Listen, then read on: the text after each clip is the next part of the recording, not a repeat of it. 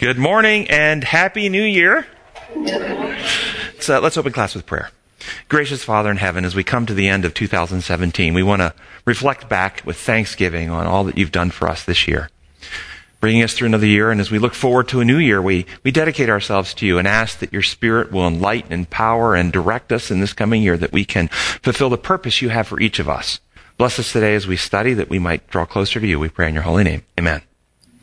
And a couple of announcements. For those who don't know, we have a free app that you can get in your app store. And it's Come and Reason, and it's got our logo on it, so you'll recognize it. And through that app, you can access our class Bible studies. But also, I've been starting doing weekly blogs again, and those blogs are going to be available through the app, and you can get them that way as well. So I want to remind people there's a free app available. Today we're doing lesson 2 in the quarterly Stewardship Motives of the Heart, and the title is I See, I Want, I Take.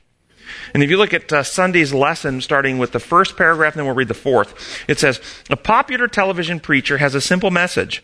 God wants to bless you, and the proof of his blessing is the abundance of material possessions that you own. In other words, if you're faithful, God will make you wealthy. The theology of the prosperity gospel teaches that in giving to God, we gain in return a guarantee of material wealth. But this makes God into a vending machine and turns our relationship with him into nothing but a deal.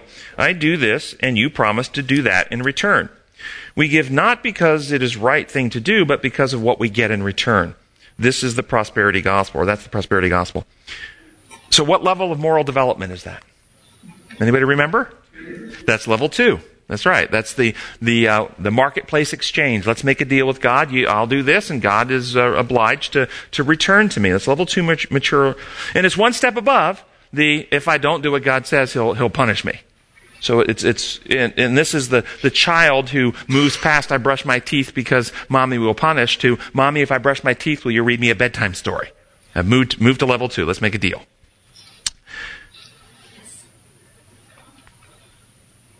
Why is this not the right way to think? Or, what is the problem with this type of thinking in our relation with God? Based on selfishness. So the motive is primarily about what I can get. So the motive of the heart is self-centered. That's a big problem. That's probably the first and primary problem.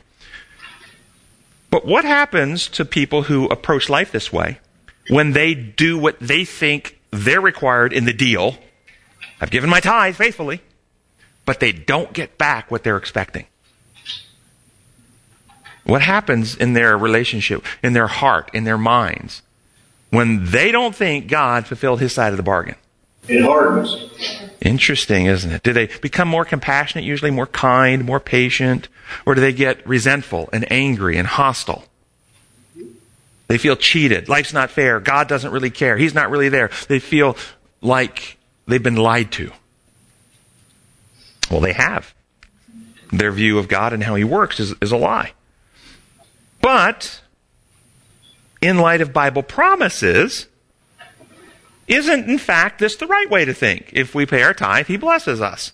Aren't we to believe what the Bible says? For instance, Malachi 3:10-12. Bring the whole tithe into the storehouse, that there may be food in my house. Test me in this way, says the Lord Almighty, and see if I will not throw open the floodgates of heaven and pour out to you so much blessing that you will not have room enough to receive it. I will prevent pests from devouring your crops, and the vines of your field will not cast out their fruit, says the Lord Almighty. Then all the nations will call you blessed, for yours will be the delightful land, says the Lord Almighty. So in fact, isn't this the right way to think? If you pay your tithe, then God makes you wealthy. I spent decades thinking that being blessed only meant monetarily blessed.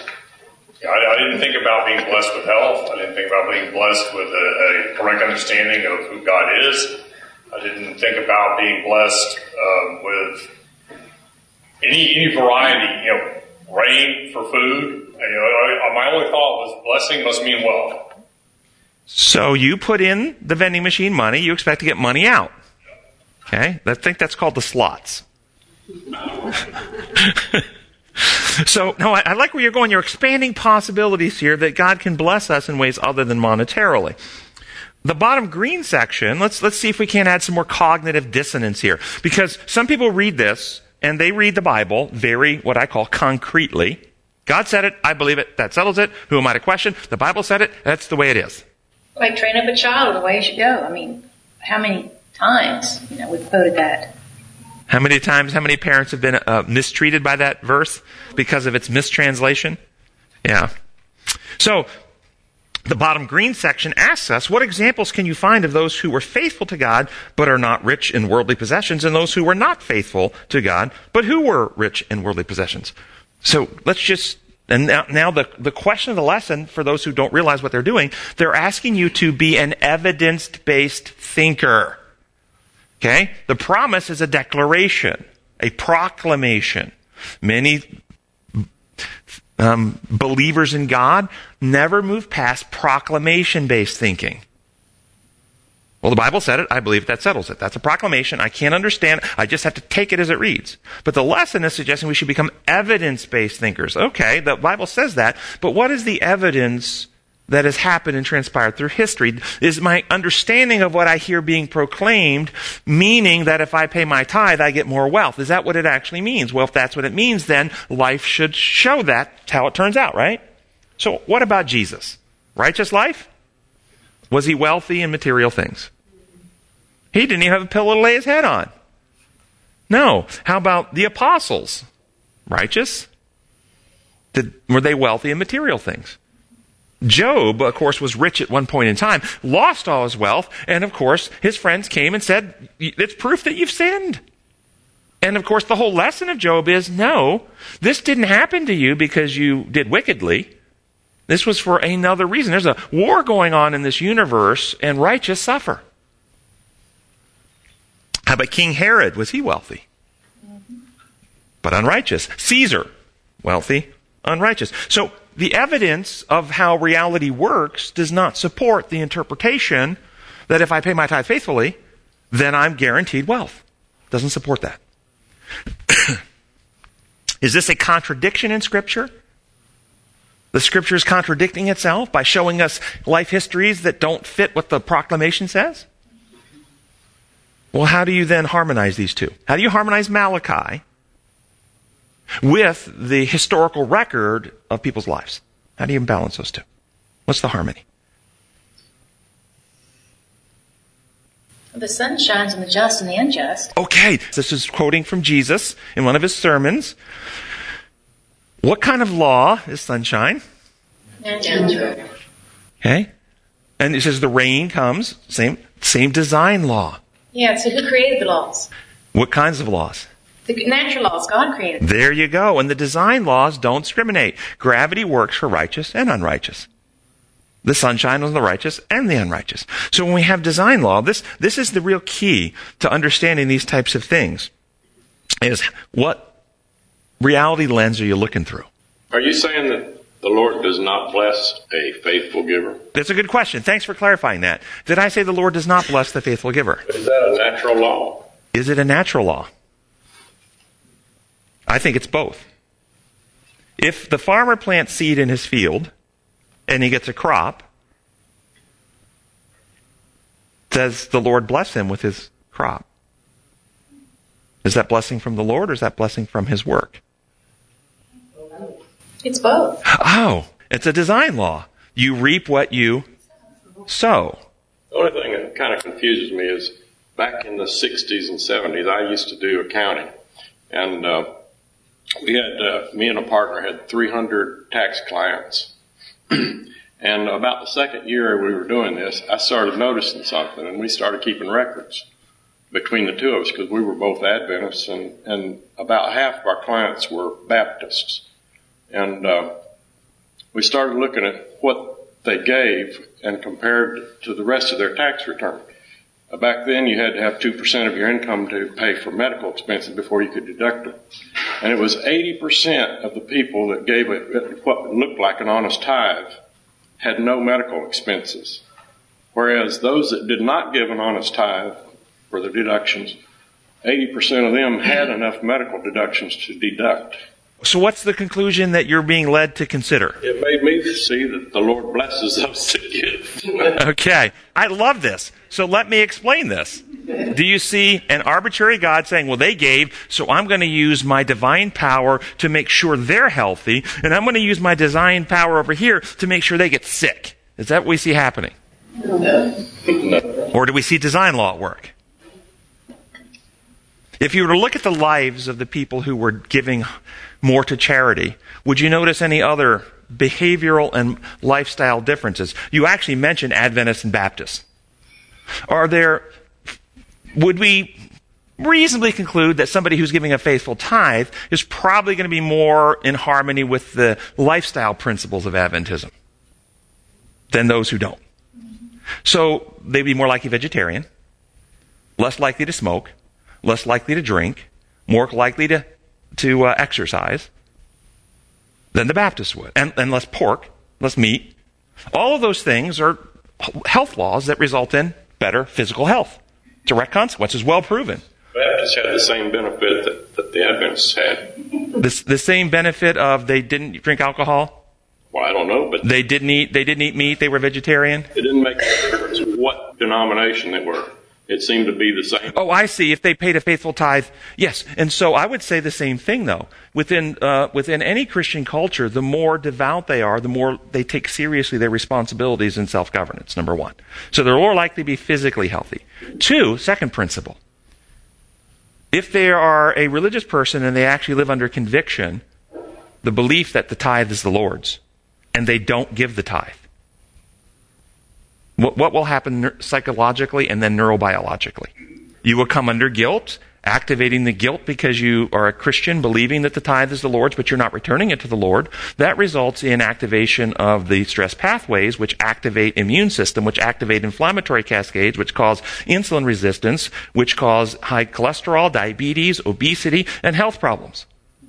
A direct consequence for not living in harmony with God's design neurobiologically. And this would happen for any sin. A man who cheats on his wife would have the same thing. A person who pays their full tithe, but they embezzle from their employer, would have the same thing. So I still see this as a design consequence. And now we also have done studies looking at people who are altruistic. Senior citizens, people over age 65, who volunteer their time. Now, this is not looking at tithe. This is just looking at giving, which tithe is a form of giving. But if they volunteer their time in the community in some way, those who are volunteers in a regular way have less physical health problems. They have less hospitalizations, less depression, less physical disabilities, less dementia, and stay out of nursing homes longer than those who don't volunteer. And neurobiologically, the reason for that is when you actually volunteer to help other people, you activate your anterior cingulate cortex. And when you activate your anterior cingulate cortex, it turns off your amygdala, which is your fear circuitry, which lowers inflammatory cascades, which result in better physical health. Love is actually healing to the being. So again, I would say that's living in harmony with God's design. And we live in harmony with God's design is life. And so this is still design law stuff. It's not God in heaven magically doing something. But there is a blessing. Can Satan not bless for the opposite reason what God would bless? But can Satan not cause good things to happen to bad people? Okay, so it depends on what you mean by and define by bless. I'm going to say Satan cannot bless. Satan can reward. Okay, reward. He cannot bless. If you understand a blessing is always for your good, always for your eternal best interest, the blessings that come from God, Satan cannot. But Satan can reward. Yes, but not bless. Do you have a comment? I was going to say, to me, what you're describing is correlation, not causation. Blessings and paying tithe, for example, they're correlated.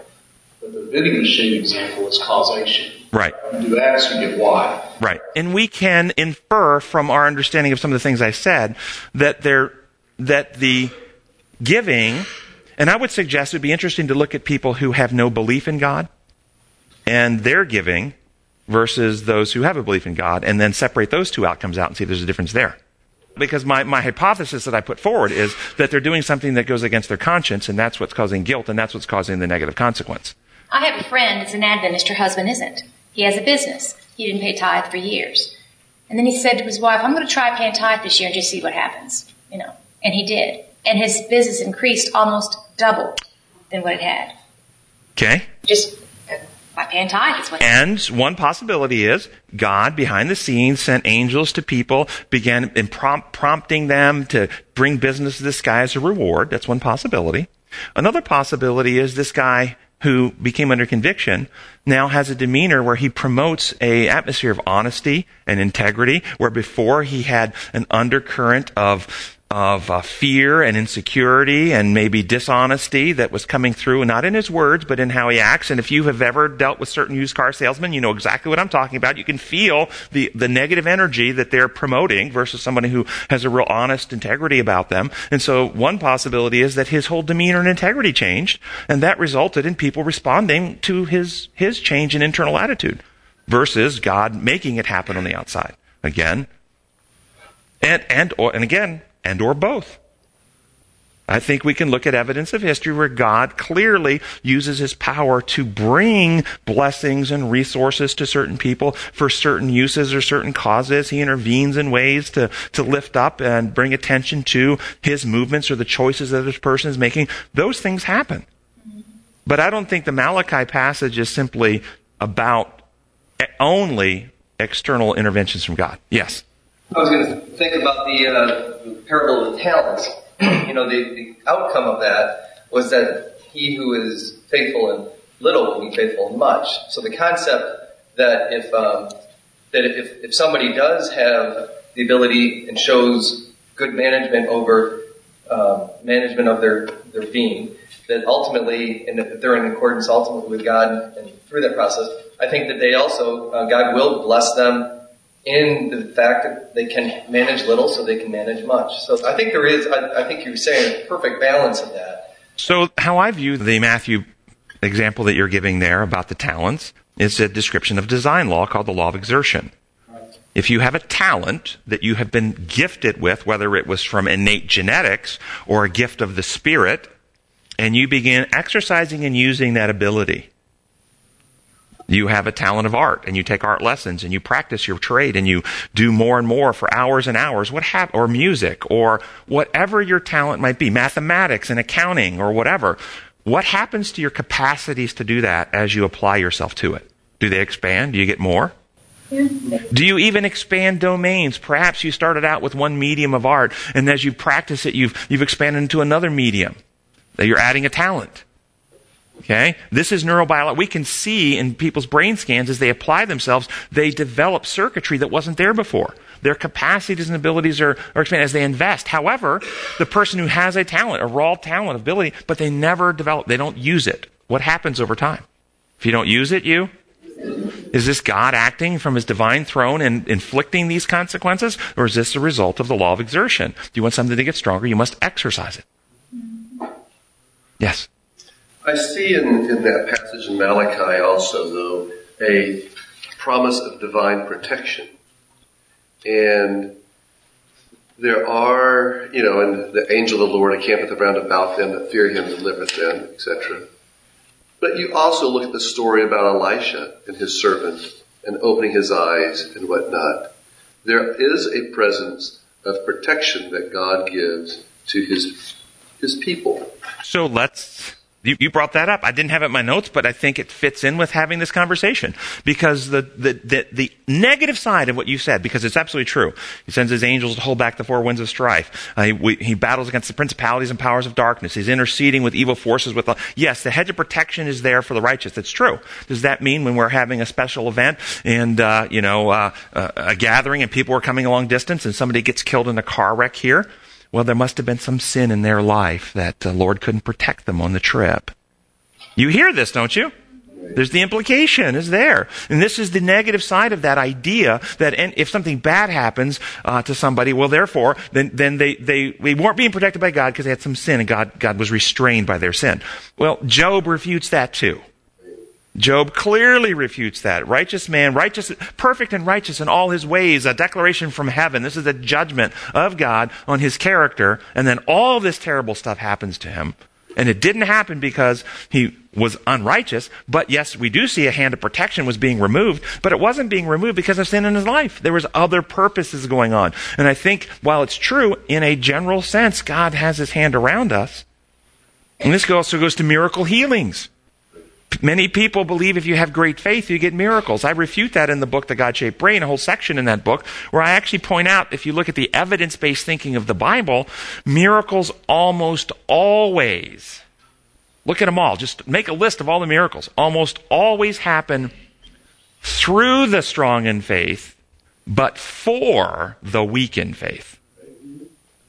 The miracles are not for the strong in faith. The strong in faith don't need the miracle. So you look at the apostles, only one of the apostles had a miraculous life-sustaining miracle that saved their life at the end, and they died of old age. It was John. The rest of them were martyred. God didn't perform a miracle to save their life. Now, there were miracles performed to let them out of prison and other things for a purpose, but eventually Peter was crucified. He wasn't miraculously saved. And you will see most of them, Gideon, the fleece, was the miracle for Gideon because he had such strong faith, or his faith was weak and it needed encouragement.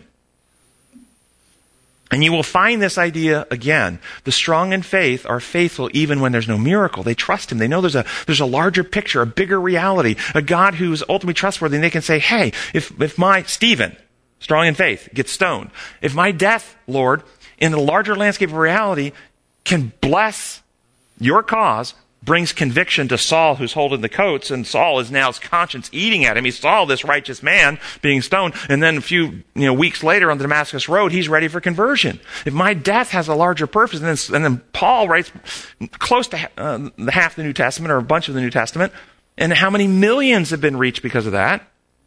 Do you trust him enough, or do you say, no, I've got strong faith, these rocks are going to bounce off me like foam? And I think so many times when we talk about these things, it really is an issue of trust, isn't it? And so back to what you were saying, Russell, about the blessings of Malachi are not restricted to simply financial blessings. And so the more you give, the more you receive, if and only, what's the one thing that's a requirement for you to receive more? Love for others. Thank you. If and only you give from a heart of love. Because when you give from a heart of love, you absolutely, every time, guarantee to receive more love from God. More love from God. Because God has more to give it? No, God's infinite in love. Because as you give more love, you're open to receive more love. That's how it works. If you stop giving love, you close your heart to receive more love. Let's go to Monday's lesson. And this was a great questions, everybody. Thank you. First paragraph. We don't need the Bible to teach us the one obvious truth. The cares of this life and its riches are temporary. Nothing here lasts, and certainly not long either. As Paul said, we look not at things which are seen, but things which are not seen. For the things which are seen are temporal, but the things which are not seen are eternal. What is not seen that you look upon? God. Perfect. And where do you look to see God? We look at things not seen, so where are you looking to see God? In your mind.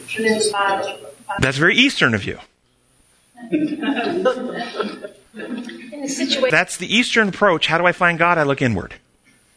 Not inward. You use inward, but it's not inward focused. Okay. You're not looking into your own mind. You're using your mind to look where? Situations in your life. Okay. Life circumstances. Can we see God working in life? Places and circumstances and situations. Experience, yes. So where else do we look? In His Word. Oh, in the Word of God, for sure. Pause on the Word of God question.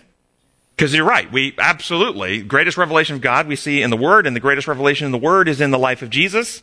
If you see me, you've seen the Father. So absolutely we look there to, but do you ever find people who hold the Bible up as their source of knowing God, that they seem to worship a different God than you? How is it that happens? That they go to the same word, they quote the same verses, but they have a completely different construct of the character and nature and the methods of God than you do. How does that work? And they're looking at it through their filters, their own experience and what they expect to see. Okay, I like where you're going with that. Yeah. You have certain lenses on, then it colors what you see, doesn't it? Any other? So Bible, life experiences, nature, Romans 1:20, yes. And when you look into nature, do you ever contemplate and say, what am I learning about God? How do I see the invisible hand of God here? Do you ever contemplate that? I do that sometimes. I'll just sit and I'll look out into nature and I'll start seeing what I'm seeing and start thinking about the invisible hand of God that you can't see. And you can think on all different levels. You can think about the magnetic forces at work, the nuclear forces at work, the gravitational forces at work. You can't see any of those. The electrical forces at work. Where are they all coming? What are they teaching? How do they operate? Do we learn something from God from these things? You can see the instinctual forces at work. So one of the things we look that's not seen, we look to find God. Is there anything else we look at that is unseen that we're looking to see? The way the Holy Spirit works on people's lives. I think we talked about that earlier with the people's experience, but even within yourself, you can see the difference that it makes in you. The Holy Spirit is unseen like the wind, but you can perceive a change of your reactions to things, your interest in spiritual things. So I like where you're going with that. When we said God a moment ago, I was really kind of in my mind thinking of God the Father. I wasn't thinking God the Holy Spirit or God the Son. So now you're talking about a member of the Godhead. Yes, I love that. And when we see the Holy Spirit working in a heart, what else are we seeing? Or should I say, who else are we seeing? Are we seeing anyone besides the Holy Spirit when we see that? We see Jesus. The Holy Spirit always talks about Jesus. Yes, Jesus said that the Comforter will come. He's not going to speak on his own. He's going to speak what he hears, and he's going to take what's mine, and he's going to make it known to you. So when you see a life change, when you see somebody who has been living for self, exploitive of others, and suddenly they are really changed. They're other-centered. They're compassionate. They're kind. They're mature. They're honest. You see this change. Yes, that's the work of the Spirit, but the work of the Spirit in doing what? Isn't it bringing Christ into the heart, into the life? Whenever you see self, greater love is no man that he give his life for a friend. This is how we know what love is, that Christ gave his life for us. We ought to give our lives for each other. If you see self-sacrificial love at work, where somebody puts themselves, and I get a lot of these stories in the God-Shaped Heart, if you read that book, a lot of these stories, do you recognize you're seeing the invisible work of Jesus Christ and the Holy Spirit? Even for those who have not identified themselves as Christian. See, my hypothesis and my premise is sinful human beings cannot generate other-centered love. We can't do that in our strength. Whenever you see genuine other-centered love at work, it's evidence of the power of God at work. Even in people who haven't yet identified themselves as Christian. Something invisible. How about, do you ever look besides at the three members of the Godhead and their work? Go ahead. That also goes for when you see someone who has self-control. Yes, and that's coming up in our lesson. Yes, absolutely. That's one of the fruits of the Spirit. When you see that being practiced. But do you ever look to the promised future restoration? Where there's, it says in Hebrews how we long, our citizenship we long for a land that is a different land. Do you ever look to the invisible, the thing not yet realized, the new heavens and the new earth? Do you ever contemplate that, what that might be like? Absolutely. And when you do, does it inspire you to live differently? Yes. In the lesson, Helen Keller's statement in the middle of the lesson, it says, the most pathetic person in the world is someone who has sight but has no vision. And Jesus, maybe you can recognize maybe where Helen Keller got that wisdom. In Matthew 13:13 through 17 says, the knowledge of the secrets of the kingdom of heaven has been given to you, but not to them. Whoever has will be given more, and he will have an abundance, but whoever does not, even what he has will be taken from him. Pause. I'm going to stop right in the middle of my Bible passage here and ask, was Jesus making an arbitrary decision? I have decided that I will give more to those who have a lot already, and I'm going to take what little the poor have from them. Is that what's happening? She says, sounds like that. Or is Jesus simply describing a design law? The laws of both worship, by beholding we become changed, and exertion.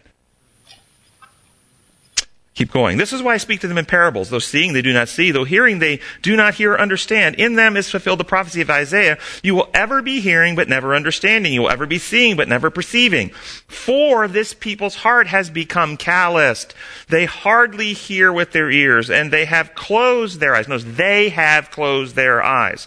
Otherwise, they might see with their eyes and hear with their ears, understand with their hearts, and turn, and I would heal them. But blessed are your eyes because they see, and your ears because they hear. For I tell you the truth, many prophets and righteous men longed to see what you see, but did not see it, and to hear what you hear, but did not hear it.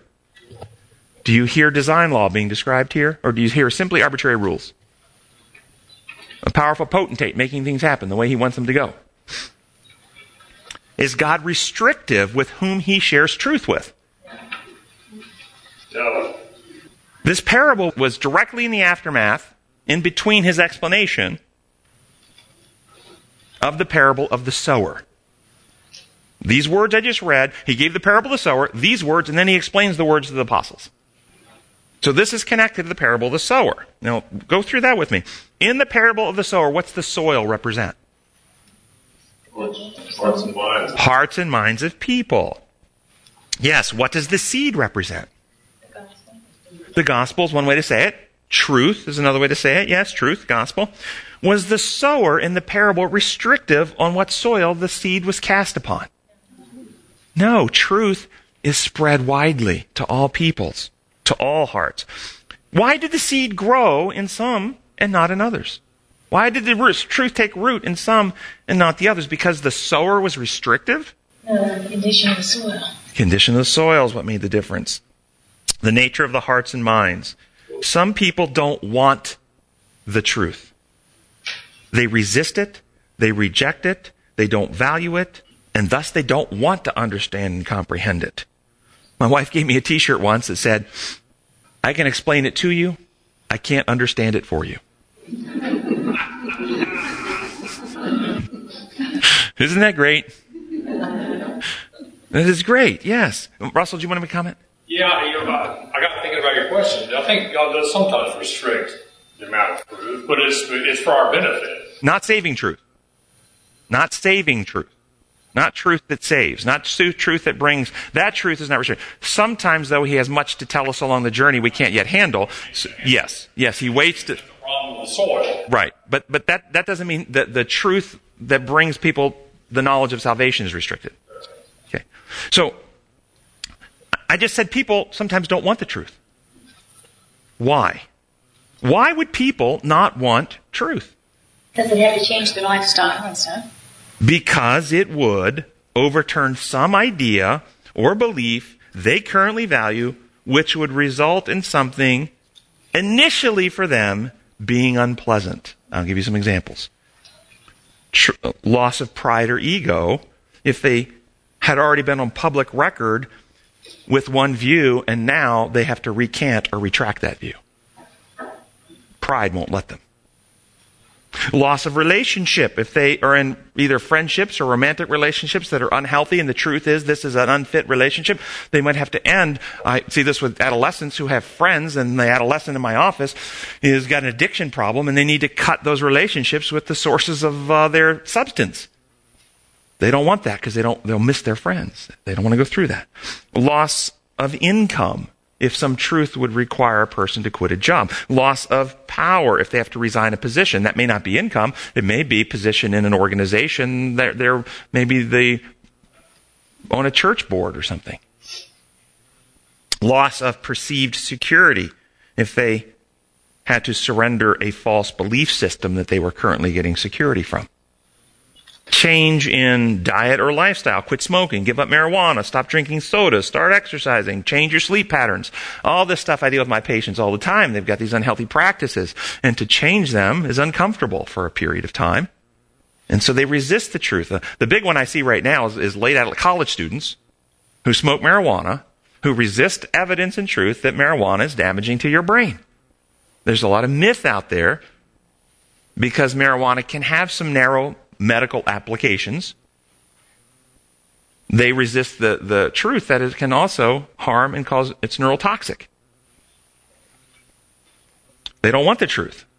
Not because they have a medical condition they need treatment for, because they want the buzz that they're getting. The lesson states that blurred spiritual eyesight puts eternal salvation in jeopardy. When you heard that, blurred spiritual eyesight, did any other Bible text jump to your mind? Yes. Well, when I think of that, I think of friends of mine that had grown up Adventists but didn't really know the truth about God. So when they got older, they left. Now when they hear the truth, they have this big load of all the do's and don'ts that they associate with following Jesus. And they struggle to accept Jesus because it comes with this big wagon load of what they have to do. So many people are being burdened by a distortion. And if they could actually hear the truth, in that context, the truth would set them free. And many people who value what we teach here have experienced that very thing. I used to be burdened by this legalistic, rules-oriented, and now, finally, the truth, I see it. What I was told before was, and that's what Jesus, of course, you look at the Jewish system 2,000 years ago, he was throwing off all these burdens they had put on that made life so hard. Yeah. So any text come to mind about the blurred spiritual eyesight? Well, what came to my mind was Revelation 3:15 through 17 about the church to Laodicea. I know your deeds, that you are neither hot nor cold. I wish you were one or the other. Get your mind around that. This is Jesus speaking to the churches. Jesus is saying, I wish you were either hot or cold. This is spiritual cold, but not lukewarm. Have you ever realized that Jesus wished some people would get more cold spiritually? Did you ever realize that? Well, yeah, because then they wouldn't be representing him under false. I like where you're going with that. So because you are lukewarm, neither hot or cold, I'm about to spit you out of my mouth. The word there is emeo, from where we get emetic or emesis. It means to vomit. In other words, it's a sickening, nauseating to him to see what he's seeing. So it really should say, I vomit you out of my mouth, not spit. You say, I am rich and have acquired wealth and do not need a thing. But you do not realize that you are wretched, pitiful, poor, blind, and naked. I counsel you to buy from me gold refined in the fire, so that you can become rich, and white clothes to wear, so that you can cover your shameful nakedness, and salve to put on your eyes, so that you can see. Now, what does it mean to be lukewarm in this context? Well, think if you got water. How do you get lukewarm water? Mixing hot and cold. Mixing hot and cold. Mixing hot and cold together, you get lukewarm. So spiritually, what is a mixture of hot and cold? What would that be? Mixing lies and truth. Truth and error. And how about would it look something like this? People who seem to be in their public persona hot on fire for the Lord, but have never really gotten rid of selfishness in their heart. Hypocrisy?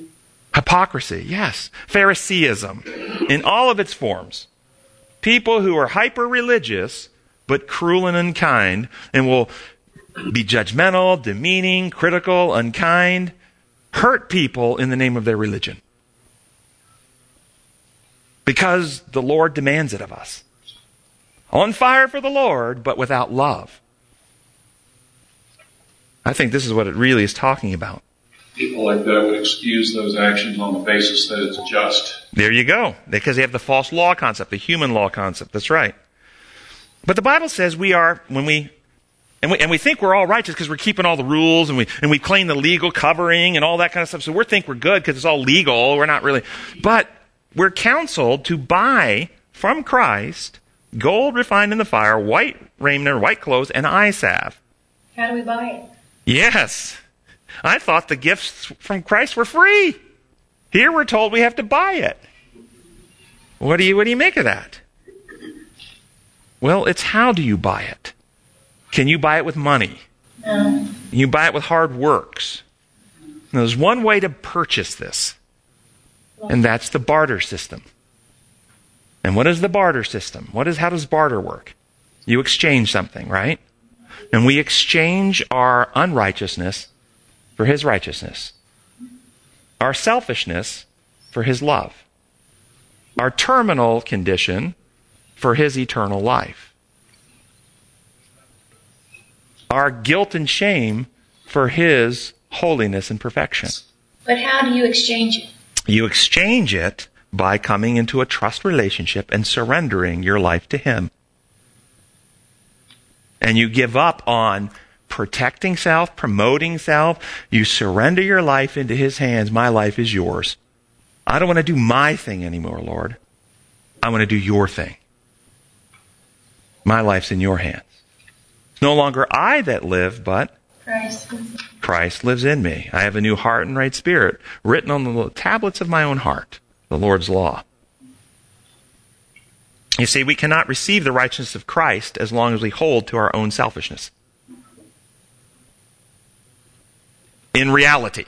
In the legal model, you can have that. In fact, the legal model teaches it. Because God will declare you to be righteous even though you're not. But see, that's the Laodicea group. We feel we're rich and have all these good things, but we're wretched, pitiful, blind. Because we've missed the diagnosis. We think our problem is legal rather than a condition of being. This is why we must buy from Him. And how do we buy? We have to surrender our selfishness to receive His righteousness. We cannot receive spiritual eyesight as long as we stay focused on self and refuse truth. We cannot experience life as long as we cling to the law of sin and death, which is the survival of the fittest principle, me first. Tuesday's lesson talks about the steps of covetousness. First off, is coveting bad? Depends on what you covet. Thank you. She says depends on what you covet. 1 Corinthians 12:31. It says, but covet earnestly the best gifts, and I'll show you a more excellent way. And he goes to show love. So coveting, is it a bad thing? Well, it depends on what one covets and the motive for the coveting. In other words, if the motive is selfish, coveting what another person has, then it's sinful. But if the motive is godly, coveting gifts from God in order to fulfill God's purpose of revealing Him and helping others, I want to be more like you, Jesus. I covet love and compassion so I can help people. Then it's godly. Another way to say this, covet actually just means having a strong desire for something. So when the commandment is saying, don't have a strong desire, don't covet, it's talking about coveting things that are not yours or not intended for you to have. Thus, it's healthy to covet or desire anything that you don't currently possess, now here's the caveat, that God has designed to be yours. Like a new heart and a right spirit, like a spirit of confidence and peace instead of timidity, like a mind of wisdom and discernment, like a deeper love relationship with Jesus, like eternal life and a land made new. It's absolutely righteous to covet the things that God has designed for you to possess. But it is sinful, because it's coming from a selfish heart, to covet or desire anything that is not within God's design for you to possess. Like your neighbor's wife, your neighbor's position, his abilities, her esteem in the hearts of other people, the fruit of the tree of knowledge of good and evil.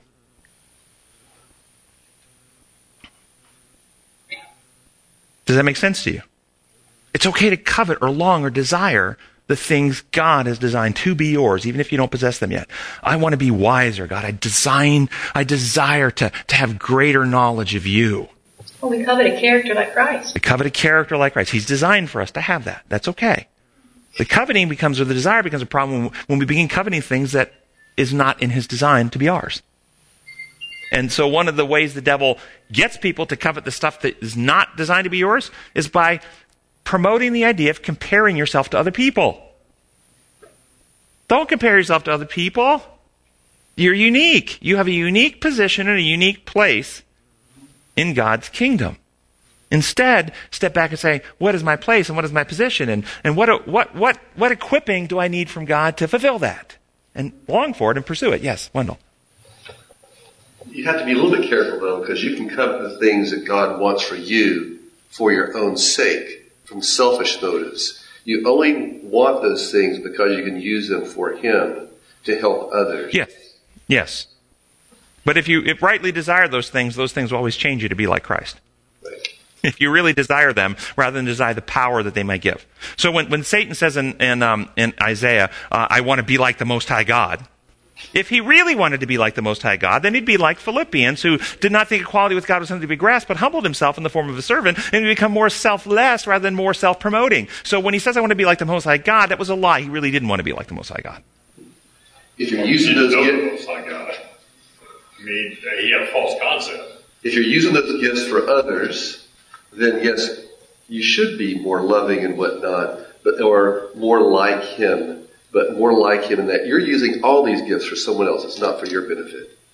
So back to that. So something I skipped off of the Sunday's lesson, and this is the question of the law of exertion and the more you give, the more you will receive principle.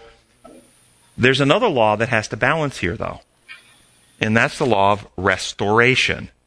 Restoration. What's the law of restoration? That as a finite being, which we are, God's infinite, as finite beings, when you expend a resource, like energy in helping someone, compassion, empathy, time, even money, when it's a finite being with finite resource, after expending an energy, you must rest and recover in order to have more energy to expend. If you don't rest and recover, if in other words you must receive in order to give. We don't have love. We must receive the love from God in order to share that love with others. Okay? And if we expend love, but we don't spend time with God to receive more, then we will exhaust ourselves and not be able to help anyone. So one of the devil's tricks with good-hearted people, the people he can't get to just go out and live selfishly, is to get them to be this mindset where I'm so other-centered, I'm so have to help other people, I can't take any time for self. So they burn themselves out and they exhaust. But even Jesus Christ took time away from the needy masses to rest, to meditate, to rejuvenate, because he was in a finite body with finite abilities, and the law of restoration was at work. And so we are given prescriptions for rest, to rejuvenate, to recover. Yes? Well, this is back on your previous one. That's what concerns me about the currently popular prosperity gospel. You have a right to prosperity. And and then in other parts of the Bible it says it's hard for rich people to be saved. Because it's tempting then to use that prosperity for your security device. Yes. Instead of God. And so it really concerns me that that's got to be a very popular thing, and I think used by Satan even to tempt people away from God to the security of prosperity. So, thank you for that. Let's look at the third paragraph. If one didn't know better, one could think that the advertising industry got its paradigm example of how to sell its products from the Eden story. The devil presented the fruit of the forbidden tree in a way that to create in Eve a desire to want more than she already had, and to make her think that she needed something she really didn't. How brilliant. Her fall is a demonstration of the 3 steps each of us take when we fall into covetousness. I see, I want, I take. Do you agree or disagree? I'm going to suggest to you, they have misdiagnosed the problem. This is out of Review and Herald, January 9, 1886. See if you agree with this commentator and see if you agree with what this person says. Eve believed the words of Satan, and the belief in that falsehood in regard to God's character changed the condition and character of both herself and her husband. They were changed from good and obedient children to transgressors. What caused the change according to this author? Believing a lie. Satan is the father of. Now, was his primary lie with the fruit? Well, the fruit is really healthy for you, and it really tastes good. Or was the primary lie, did God really say that you will die? Oh, no, you won't. So is the primary lie about the fruit, or is the primary lie about what God said? God said. Yes, the primary lie here is not about the fruit. The primary lie is God can't be trusted in what he told you. You can't trust him. He's trying to keep you down. He really doesn't have your best interest at heart. See, lies believed, remember we've gone through this cascade, break the circle of love and trust. You believe your spouse is cheating, even though they're not, but you believe they are. What happens in your heart? Something in you changes. And broken love and trust result in fear and selfishness. I don't trust this person anymore. I think they're not interested in my welfare anymore. They're actually going to just use me. Therefore, I'm fearful. Now, I've got to watch out for myself. And so we see what happens here. Instead, she's got fear and selfishness in her heart. She doesn't trust God to have her best interest anymore because she believes lies about him. And so there's this fruit that's available purporting to offer this incredible knowledge and elevate her to a godlike status. Well, what's the natural thing to do then in that state is to reach out and protect yourself and advance yourself, which is what she did. The primary thing wasn't this fruit is so intoxicating and so beautiful and so amazing. The primary thing was, and so it wasn't I see, I want, I take. It was I fear, I need, I take. Russell. For those who haven't really delved into this event, it's fascinating. The lie actually began when Satan said, "Did God say you may not eat of any of the trees?" That's right. Fruit of the trees of the garden? Yep. Which, he's implying, all right, in that question, that God is being restricted. Right. God is out to keep you from some sort of hidden blessing. And Eve corrected him. No. He said, there's only one tree maybe we may not eat of. And it went from there.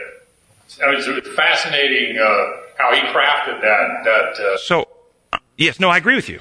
That's exactly. But you're emphasizing the lie was about God. Still believe in a lie. And once you don't trust God, and you don't trust him with your future, you don't trust him with your health, you don't trust him with your marriage, you don't trust him with then you're afraid. And fear leads us to self-protection, survival drives. As soon as Adam and Eve sinned, they ran and hid because they were afraid. And so it's I fear, and fear-based decision-making leads to selfish decision-making. I got to protect self. I got to advance self. I got to find for self. Love, perfect love, casts out fear. I love God. I love others more than self. I'll sacrifice self. I'll put self in a difficult position because I love that person. I want their good. It's opposite motivation. Neurobiologically, it's opposite circuits as well. And when your love circuits fire in your brain, it turns off your fear circuits. Wednesday's lesson. First two sentences said, for us as fallen beings, greed can be as easy as breathing and just as natural. Now, I know what they're trying to say. They're trying to say, here in a sinful world, our carnal nature, selfishness and greed, without the regenerating power of the Holy Spirit, it's just something we do automatically. It's natural for the sinful heart to do this. And they are exactly right. That's exactly true. But how is greed not like breathing? See, breathing requires... You choose to do, breathing's natural. The point here is that greed is natural to the sinful heart. We're all greedy and selfish without the regenerating power of the Holy Spirit. And that's how they're making the similarity. Where they're not similar is breathing requires that you give away carbon dioxide in order to get the oxygen. And every breath you're giving back. You're giving back with every breath. This is part of the law of love that God built into nature. Greed would be more analogous to, if you really wanted to do the analogy, tying a plastic bag over your head and selfishly hoarding your carbon dioxide to yourself. It breaks God's design and results in ruin and death. So it's natural in the sense, without the regenerating power of the Holy Spirit, that's all we really can do is be selfish and greedy, looking out for self. But it's not natural in the sense that it's how life is designed. It actually results in ruin and death. Breathing is necessary for life. Greed is not. Correct. In fact, it brings death. It says in the third paragraph, notice Judas' words, and it talks about Judas because of 30 pieces of silver. I'm not going to read the paragraph, but they make the point that he betrayed Jesus because he was greedy and wanted 30 pieces of silver. I'm going to kind of have to go quick because there's a big point in Friday's lesson I want to get to. And we never get to Friday.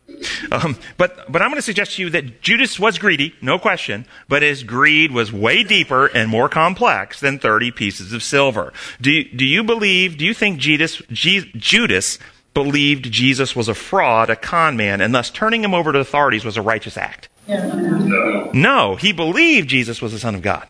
Okay, get your mind around that. So do you think believing Jesus was the Son of God, he said, but you know what, that's the Son of God? Well, that's worth 30 pieces of silver. He's only after 30 pieces of silver. Does that sound credible to anybody here? No. 30 pieces of silver were expedient. He says, in addition to what I'm really going for, I can get 30 pieces of silver along the way. But 30 pieces of silver were not what he was after. What was he after?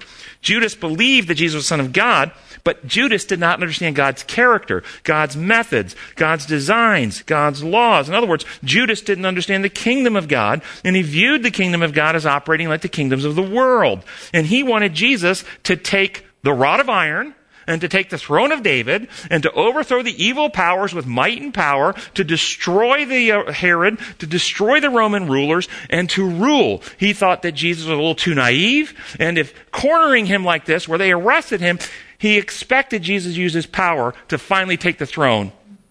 And then Judas was going to step up next to him, put his arm around him and said, hey, you're welcome, buddy. You needed me. That was his plan, to be the prime minister under Jesus' new earthly government. He wasn't looking for 30 pieces of silver. And the problem, of course, was not understanding what Jesus said. My kingdom is not of this world. If it were, my followers would fight. He doesn't rule that way. He doesn't use that method. How many Christians are looking for the same God that Judas was worshiping today? And you hear it preached all the time that Jesus is coming back with a rod of iron to punish the nations. And he's going to, in that day, he's going to use Roman's power and Rome's methods. And how many people in the end are going to end up just like Judas? Lord, Lord, we prophesied in your name. We performed miracles in your name. Jesus said, get ye hence, ye workers of iniquity. I never knew you. And they then pray for the mountains to fall on them and hide them from him who sits on the throne. They don't want to live in his presence any more than Judas wanted to stay alive in the presence of Jesus. And then we're going to jump. I don't have time to go into some really cool things in Thursday's lesson, but Friday's lesson talks about the very top sentence. The ultimate human goal is to be happy and satisfied. And I'm going to tell you, where does happiness come from? And I'm going to tell you happiness is a byproduct of something else. Just like sawdust is a byproduct of woodworking, you cannot get sawdust directly. You can only get sawdust as a byproduct of working with wood. Whether it's you or the termites, it doesn't matter. You can't go out in nature and find sawdust directly. It's a byproduct. Happiness is a byproduct of, here's the key, of healthiness in all domains. When you're physically unwell, are you happy? When you're relationally unwell, conflicts with your spouse or kids, are you happy? When you're psychologically unwell, I'm no good, I can't do anything right, everybody hates me, are you happy? When you're spiritually unwell, weighed down with guilt and shame, are you happy? While you cannot achieve happiness by going for happiness, you can absolutely, intellectually, and purposely choose healthiness. Where in my life can I be healthier? Where in my life am I actually out of harmony with the laws of health, physical laws, spiritual laws, relational laws? Where am I breaking those designs for God, for health? And when you move towards healthiness, you experience happiness. That's what happens. The devil, though, tricks people, here's the big trick of the devil, into substituting for happiness pleasure seeking. I'll seek pleasure. I'm not happy. So what do? I'll pleasurize myself. And they seek alcohol. They seek drugs. It's thrill-seeking, entertainment, sex and porn, shopping, gambling. They're seeking something to pleasurize themselves as a substitute because they're unhappy. But all of those types of behaviors only violate design laws and make them more unhealthy, and they're less happy, and therefore they seek more pleasure. And it's a spiral down. The only way out is the truth. You'll know the truth, and the truth will set you free. Gracious Father in heaven, we thank you that you are such an amazing God who is so beautiful and who sent Jesus not only to reveal the truth, but to achieve what we never could, perfection in humanity. We ask that the Spirit will take all of Christ's achievements and reproduce it in us, that we have new hearts, new motives, new desires, that we exchange our unrighteousness for your righteousness, that our terminal condition for your eternal life. Give us the eye salve of discernment that we can see and understand and comprehend the truths of your kingdom, that we might witness it in this coming year, that the world would be lighted, and let 2018 be the year you come. We pray in your holy name. Amen.